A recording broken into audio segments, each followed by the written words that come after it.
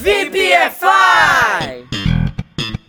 Salve, salve, VPFIers! Update 387. Confundir onde colocar o no longer é um erro bastante comum e vamos tentar resolver essa treta hoje. Lembrando que a tradução de no longer é não mais, já não. Agora se liga aí, se usamos qualquer verbo no auxiliar, vem antes do verbo.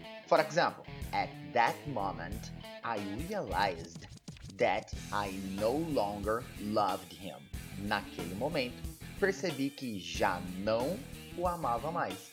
Agora, quando usamos com um verbo auxiliar do tipo to be, to do, to have e etc., colocamos o no longer depois. For example, John, Peter and Harry are no longer friends. They had an argument. John, Peter e Harry não são mais amigos. Eles tiveram uma discussão. E aí, curtiram? Espero ter ajudado. E agora vamos para os desafios do Update 387. Number 1. Nós não mais moramos no Brasil. Nós mudamos para os Estados Unidos.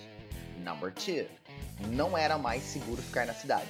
Tivemos que sair imediatamente. Thank you so much, Teacher Baby. Off.